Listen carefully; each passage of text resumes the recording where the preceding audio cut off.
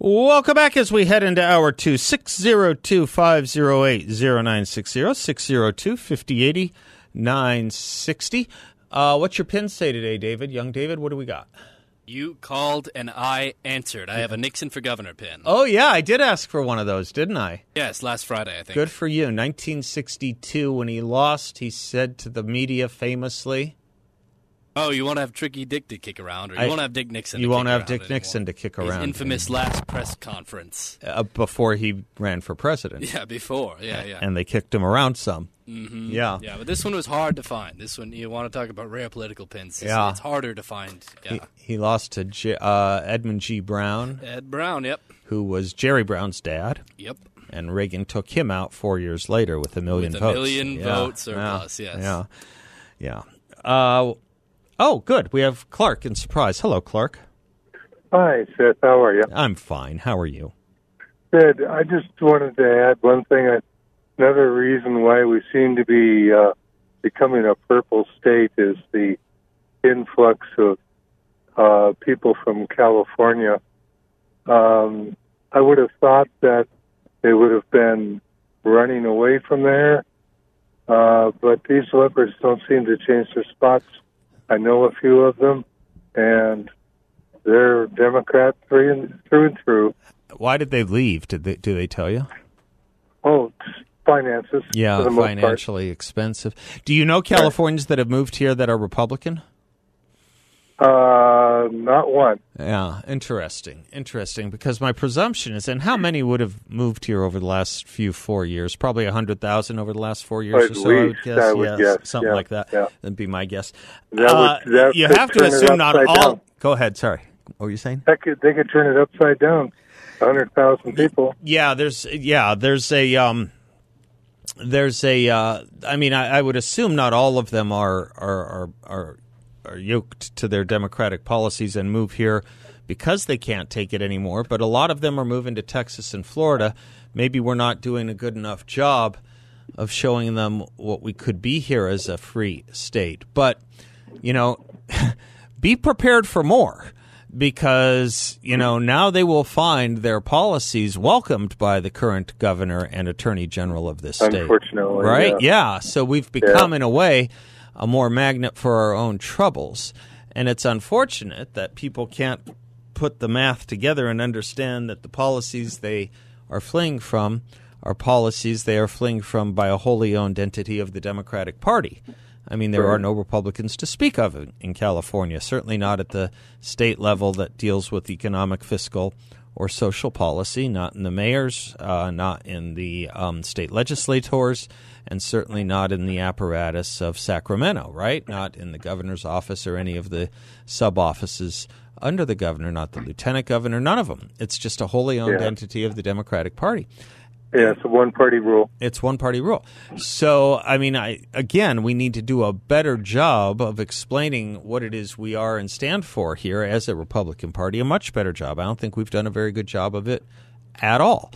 And on top of that, we have to do something else. And it's reforming our ballot initiative system here in Arizona.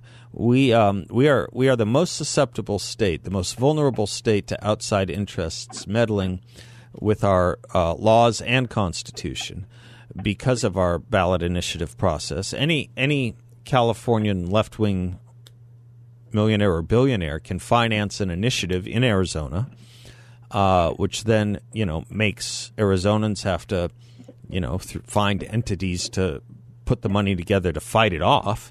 Sometimes we can, sometimes we can't. And the reason we are so vulnerable to this is, and attractive to those left-wing millionaires in doing this, is we have something known as voter protection. And that means that it's very hard, indeed darn near impossible, once an initiative passes, to have it adjusted, fixed, or vetoed or changed by the legislature. In fact, the legislature's hands are very tied on what they can do with an initiative, and the only way to get rid of it is for, again, an entity here to finance with, several $1 million, by several, probably double digits, to finance a campaign to get rid of an initiative. So we're just a sitting duck for all of California's exportation of misery here, Clark. Yeah, it's a darn shame. It's a darn shame. It's a darned shame. The interesting good news is I was just looking up as I was talking and listening to you, Clark. I was looking up our voter registration here in Arizona and what it breaks down to. It is true that we actually have a small percentage lead of more people registered Republican than anything else. By just a thin hair, there are more Republicans than people who choose not to identify. We would otherwise call them independents. Then so it's Republicans, just a hair, a sliver above independents, and then Democrats. So there's that going for us a little bit. Of course, who knows where those independents are going to run. And our Senate race is going to be a mighty big one, a mighty important one. All eyes are going to be on Arizona for that Senate race. The way it's looking to me now is it's going to be extremely expensive, and I just don't know if we can carry it. I just don't know. It's going to be damn tough and take all our work. We'll be there for it. I'll be there for it. But it's going to take a lot of work. Anyway, we have some work to do to fix our state here and make our party more attractive. I maintain when you look at what the Democrats do, look at what Katie Hobbs and Chris Mays just did last week by fiat. They removed the authority to prosecute laws that are statutorily supposed to be prosecuted, statutorily entrusted to be prosecuted, with the county attorney, what other states are known as DAs. And they did it on the issue of abortion. The governor and the attorney general at the end of last week, by fiat, said that we will not be prosecuting and we will not allow the county attorney to prosecute violations of the abortion laws in Arizona. I mean, this is an incredible power grab. It's an incredibly unconstitutional power grab that shows not only contempt for the different agencies within the state of Arizona and law enforcement, but for the people who pass laws thinking in a Republican form of government that the laws they pass are going to be enforced. That's how runaway this governor and attorney general are. Now, I mean, if this doesn't get your Irish up, I don't know what will, because there's no limiting principle to this. There's nothing that says why just abortion laws. Maybe it'll be maybe it'll be other crimes that the governor doesn't want to enforce either. Maybe it will be felonies, retail theft felonies under a certain amount of money. Maybe, anything that's stolen under $5,000 we're not going to prosecute. Maybe it'll be any number of laws the governor finds distasteful. We used to have a process for dealing with that here. We had people vote for their legislatures who passed laws on our behalf with the expectation that the governor then has the right to veto them or approve them. And once they're approved, they're part of the lattice work of our statutory scheme here, of the laws we all live under. And the way to deal with that is through elections. And it's not like you have to wait an awfully long time. We vote for our state legislators every 2 years, just like we do our congressmen, our members of the House of Representatives at the federal level. But Katie Hobbs and Chris Mays, they arrogated unto themselves power that was not theirs, power that is vested with the county attorney. And you will recall, this is a campaign promise fulfilled. Chris Mays campaigned on this promise that she was not going to allow the enforcement of abortion laws. This all the while, by the way, that our abortion laws are in the court system right now. So she's prejudicing. She's making a prejudiced decision that no matter what the courts decide, she's not going to allow the prosecution of our abortion laws. This is contempt not only for the legislature and the people. It's not only a contempt for the county attorney's office. It's not only an arrogation of power, it's contempt for the judiciary. I don't know why people aren't outraged by this.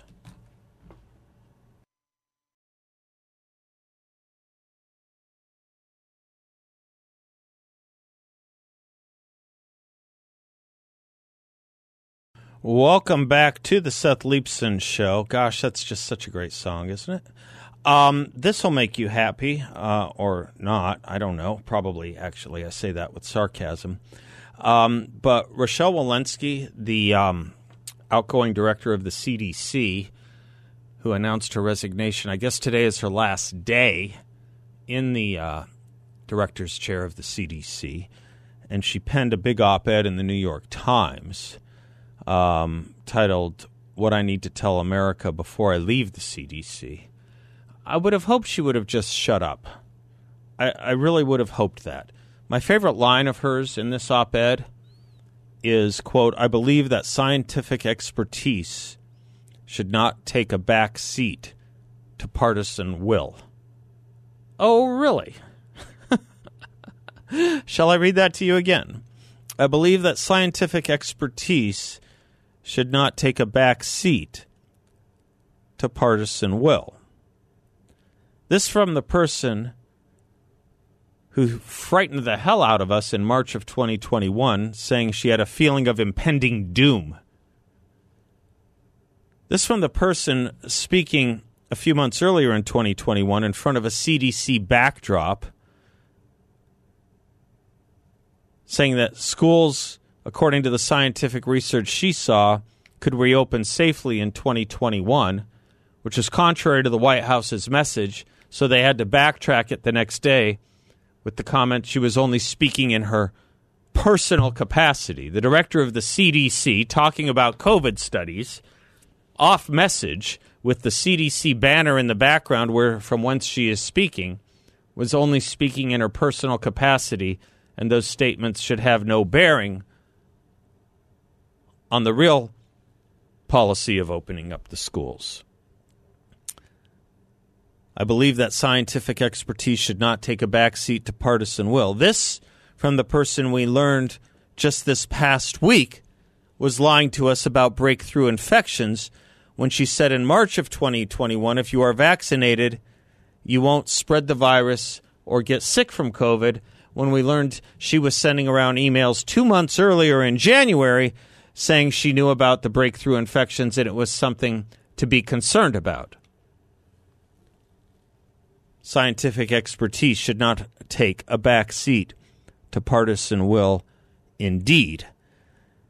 The entire tenor of her op-ed in the New York Times today is about how it's important that we trust institutes of public health. And she worries about the trust that Americans now currently don't have in it. Doctor, you are one. Heal thyself. Look in the mirror. Her final paragraph is, "I want to remind America, the question is not if there will be another public health threat, but when. The CDC needs public and congressional support if it is going to be prepared to protect you from future threats." Who undermined trust in the CDC? Let us go back to that issue of breakthrough infections for just a moment, can we? Let's just go back to that. Any regular listeners to the show will recall that as Joe Biden was saying, if you get the vaccine, you won't get sick, you won't go to the hospital, and you won't die. His own CDC was putting up numbers of breakthrough infections and deaths. Breakthrough infections and deaths being those who were vaccinated and got infections, went to the hospital, and some died. And every couple of days, we reported those numbers. And we were reporting them based on the CDC's website. And son of a gun, once that number got to, what was it, Bill? Do you remember? I think it was like 25,000, something around there. In the dark of night, with no press release, with no public explanation whatsoever, they just took it down. And the only way you could get breakthrough infection numbers was through laboriously going to the state departments of public health, some of which were counting them, and some of which were not. All praise due to those that were. Don't you think data is important? Isn't that part of public health? Isn't that? What was this whole we're all in this together business in retrospect? We're all in this together. We were all in it together until some questions needed to be asked, and those who were asking the questions were being denounced as science deniers and dangerous to public health and stupid. And then we weren't all in it together very much anymore, were we? It's an interesting story in the Republic about 2 days ago about one of our hospitals having some empty beds in its psychiatric unit because of a shortage of nurses and staff. Not a word in the article about the staff that they don't have because they were either forced to resign or they quit due to vaccine mandates. Not a word about that. Not a word. Just that we have to feel sorry for these hospitals. These hospitals which mandated something to nurses who, right before the vaccine, were the heroes of the country. Do you remember that? They were the heroes they were invited to the White House. They were cutting videos of themselves singing and dancing. They were on the Colbert Show. They couldn't get, they were interviewed all over all over the media, CNN, MSNBC. Everyone was interviewing the nurses. They were the real heroes. And they did a good job of hard work in a bad time. But the moment they started to resist the vaccine mandates and were getting fired for it, no one wanted to interview them. Kind of interesting that you're an expert before the vaccine based on what you see and what you know on the ground, but for some reason you don't believe in taking it or want to take it for yourself, all your expertise suddenly disappears, even though you're basing those decisions based on what you see and witnessed on the ground. This is the entire regime that Rochelle Walensky oversaw and worries about our lack in trust in the very regime that handed it to us. If you questioned anything that came from the CDC or Anthony Fauci or Deborah Birx or Rochelle Walensky, you were a threat to public health and a science denier. Sounds an awful lot like what Merrick Garland, the U.S. Attorney General, said on Friday, which is if you question the integrity of the Department of Justice, you are a threat to democracy. Boy, there's an awful lot of speech these Democratic tyrants don't want us to engage in, isn't there? An awful lot of questions they don't approve of, and an awful lot of dissent they want to call a threat to the regime. It's interesting to me. They called the previous president a tyrant. He did nothing like that. They don't know what a tyrant is. Or if they do, they're just running it through the Orwellian word change machine to have it mean its opposite. We'll be right back.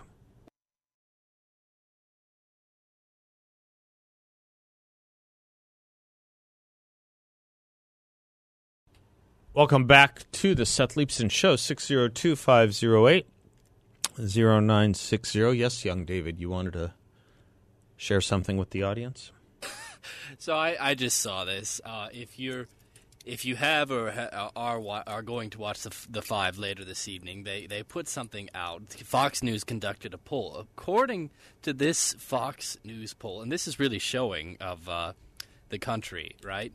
Vice President Harris is the least liked vice president in history. Is that a Fox poll or an NBC poll? That might be the NBC poll, actually. Oh, really? Okay. I think it's just Fox repeating the NBC poll. I think it's actually an NBC poll, if I'm not mistaken. I did not do my No, that's all right. The point abides. Go on. Go on. So it not only is she the least liked in all of modern history, according to this poll, she is, to rephrase, Dick Cheney, right, that devil of the West Wing that they all talked about for 8 years, is more popular than Vice President Harris and Vice President Gore combined. Yes. Pence wasn't very popular either, but she beat his negativities. I think there are a lot of lingering, things with Pence. But I wonder, as you go she's the farther most back, unpopular vice president in modern history. I with an approval rating of what, 32 or so percent. It was like -17, the one that I saw. No, I think it's the spread. I think the spread is 17. Okay. I think she's underwater by 17 points. But the interesting thing about this is I saw a White House spokesman response to this say, we just have to get her out more. That the American public doesn't appreciate the work she's doing. Okay, what work? Well, that's one question. But I think it's the more she talks, the worse her numbers go. I don't think they have this quite right.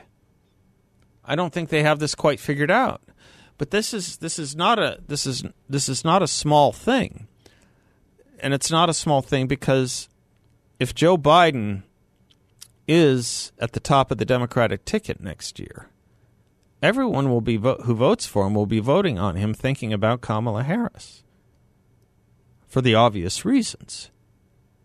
She will likely become president in the next 5 years if Joe Biden wins re-election, unless there is some kind of other machination that takes place.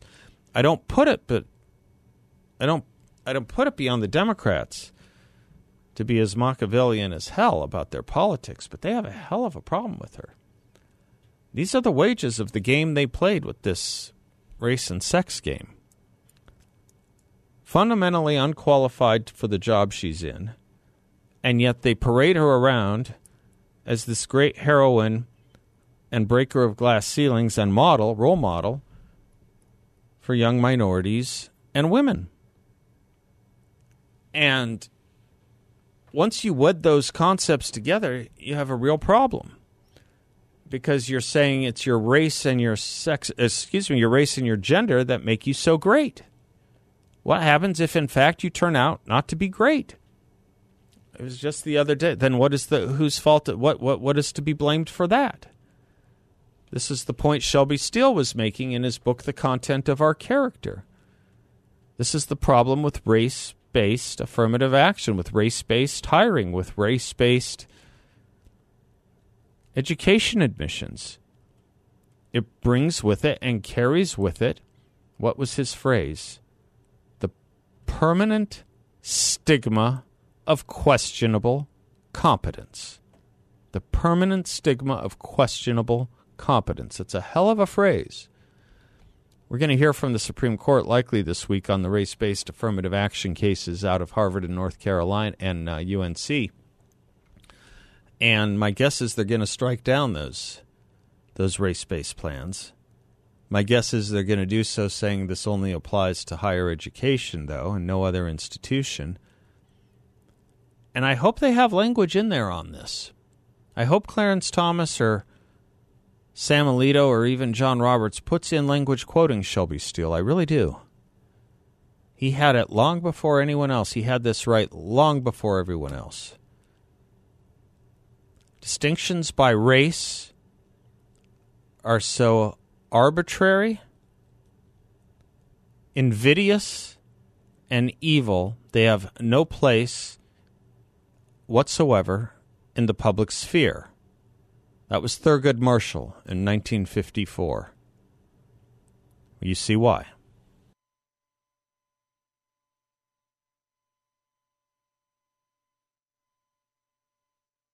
Threats to our financial freedom and stability are growing. India, Russia, Brazil, China, Saudi Arabia, and the list keeps growing. They're conducting their international trade in local currencies, not the U.S. dollar. Rising interest rates, bad loans, they're exposing the banking system and causing failures. The Biden administration sends hundreds of billions of dollars abroad while depleting our strategic oil reserves and ignoring crumbling infrastructure here at home. However, the biggest financial threat may be coming from within. Central bank digital currency. It's real. The patents have been filed and the big banks have released plans for its implementation. Well, the veterans at the Midas Gold Group see devastating implications. The end of cash, the end of financial privacy, big government able to see your every purchase. Could there be ties to social credit? Own private currency, gold and silver, And now you can get free silver just for asking the Midas Gold Group how you can use your retirement to own physical gold. Call the Midas Gold Group today at 480-360-3000. That's 480-360-3000. Or visit them online at MidasGoldGroup.com. I own precious metals from the Midas Gold Group, and you can too. I like the title about this based on a quote in a interview with a former United States attorney with regard to the Hunter Biden plea arrangement. Everything about this case is wrong, former U.S. attorney says. I'm getting this from Scott Johnson. The story of the Biden family business continues to be the lead story in American politics.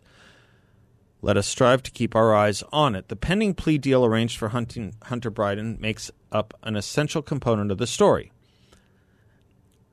In an article by Brittany Bernstein, she provides the comments, an article at National Review Online, she provides the comments of former U.S. Attorney Brett Tolman on the deal. Brett Tolman is the executive director of Right on Crime and a former U.S. attorney for the District of Utah. And he said the misdemeanor charges against Hunter Biden are not consistent with any historical practice. That's a direct quote. He said the DOJ is run by Attorney General memos.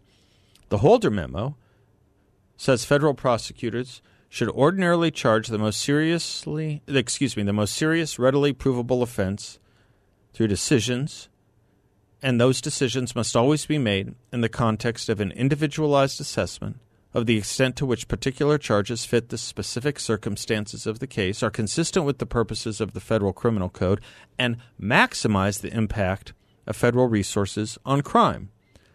In all cases, still quoting Eric Holder, in all cases, the charges should fairly represent the defendant's criminal conduct, and due consideration should be given to the defendant's substantial assistance in an investigation or prosecution, close quote.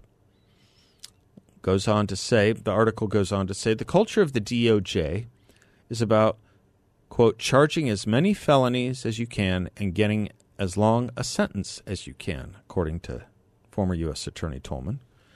Quote, and everybody else that's been crushed by the Department of Justice or the criminal justice system in this country has experienced that. He goes on. When I was U.S. Attorney, I think I authorized maybe one or two diversions, and there are oftentimes cases where you don't have victims. They're also not part of any top priority at the Department of Justice. But by contrast, gun possession cases have been a top priority at the Department of Justice for a very long time. It's under something called the Project Safe Neighborhoods. During his time as U.S. Attorney, the average sentence for gun possession cases was 5 years. He recalls sending one person to prison for 3 to 5 years just for possessing ammunition without a gun. Former U.S. Attorney said, there's just hundreds of thousands of these that are people serving long, lengthy prison sentences for a simple possession case. He noted the allegations stemming from Hunter Biden's laptop should have made the case, quote, one of the biggest, highest priority cases the DOJ would ever see. But everything about this case is wrong. Everything about it in terms of the scope of the investigation, the length of the time it took to investigate it. If you're going to take that length of time, there is no way the only charges that you're coming up with are 2 tax misdemeanors, a felony possession, a firearm diversion, and no jail time, he said. I was talking with some friends this morning, and it's important to remember that this plea deal is going to face a federal judge, has to be signed off agreed to, that is to say, by a federal judge. And she may not go along with it. She may not accept it. It's rare. It's a rare thing when a federal judge won't accept, or any judge won't accept a plea deal. It's rare, but it happens. And while the judiciary is supposed to, of course, be independent from public opinion, supposed to be. It's not been the case for a very long time, I don't think, particularly at the Supreme Court in some cases. But that's why a lot of us think, we were talking about this with Brandon yesterday, it's really important to keep this story in the news. And it's really important for the congressional investigations to get to the bottom of this really quickly.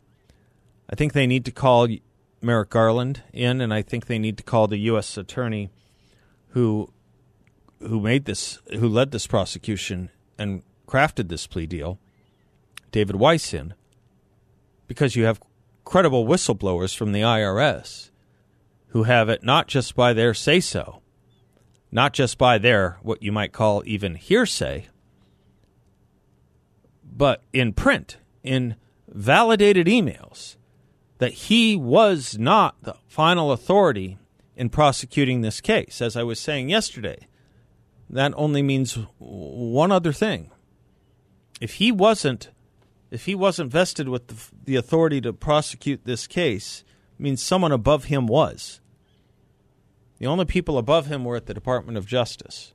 This has become a story not really about Hunter Biden. I mean, I think we know everything, for the most part, there is to know about Hunter Biden. This is a story really about the Department of Justice. And I think it's a deep enough story and a big enough story that caused Merrick Garland to say what he said on Friday, which I quoted in the previous segment. Questioning the integrity of the Department of Justice is a threat to democracy and the safety of the American people. If he could disabuse these allegations, or if he would satisfactorily disabuse the public of what these whistleblowers are saying, he wouldn't need to say that. He wouldn't need to sound like Attorney General Palmer. He wouldn't need to sound like the worst of Joe McCarthy. He wouldn't need to sound like you have no First Amendment right to criticize the federal government. But that's what he said.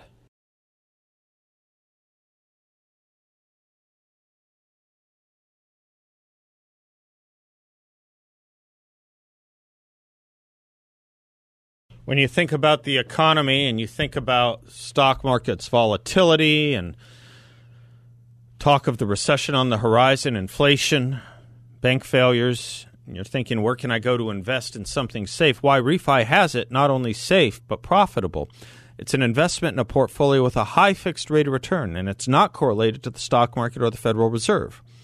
It's a portfolio where you can turn your monthly income on or off, compound it, whatever you choose, with no loss of principal if you need your money back at any time. Total freedom. There are no fees in the secure and collateralized portfolio from YRefi, which is based here locally as well. And I encourage you to stop by their offices on Scottsdale Road in the 101. I have, and I can tell you, you will not get a sales pitch, and no one's going to ask you to sign a thing. When you meet with the team at YRefi, you'll see why I trust them so much, and you can too. A due diligence-approved firm. You can earn up to 10.25% rate of return. That's right, a 10.25% fixed rate of return. Check them out at investYRefi.com. That's invest, the letter Y, then REFY.com. Or give them a call at 888-YRefi34. 888-YRefi34. Bob is in Payson. How are you, Bob? Hey, Steph. How you doing, buddy? I'm doing fine. How are you? This is a quick... I'm good. I hope this is a quick and logical question. Yes, sir. Yesterday when Brandon Weichler was on, I wanted you to ask him this. I don't think you did unless I missed that portion of the conversation. We know everything that's happened to the Bidens, the money they have gotten from the Communist Chinese, from the Ukrainians, and who knows what other countries in the world they've been bribed by or paid off. My question is, what in return did the Chinese Communist Party and the Chinese Communist military get in return? Have they received detailed plans of the maneuvers of the U.S. 7th Fleet in the Pacific?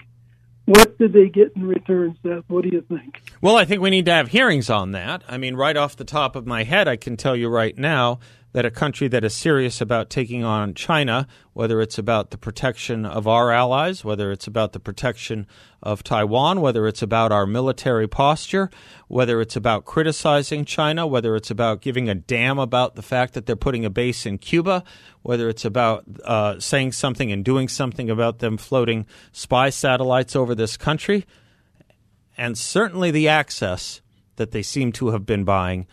This is not a country right now with a leadership right now that is taking them seriously. It's acting like a country that has been giving access to China for the purposes of soft pedaling and appeasing them. But I would hold hearings on it. You bet, Bob. You bet. David, I have a break here coming right up. Yes? We'll be right back.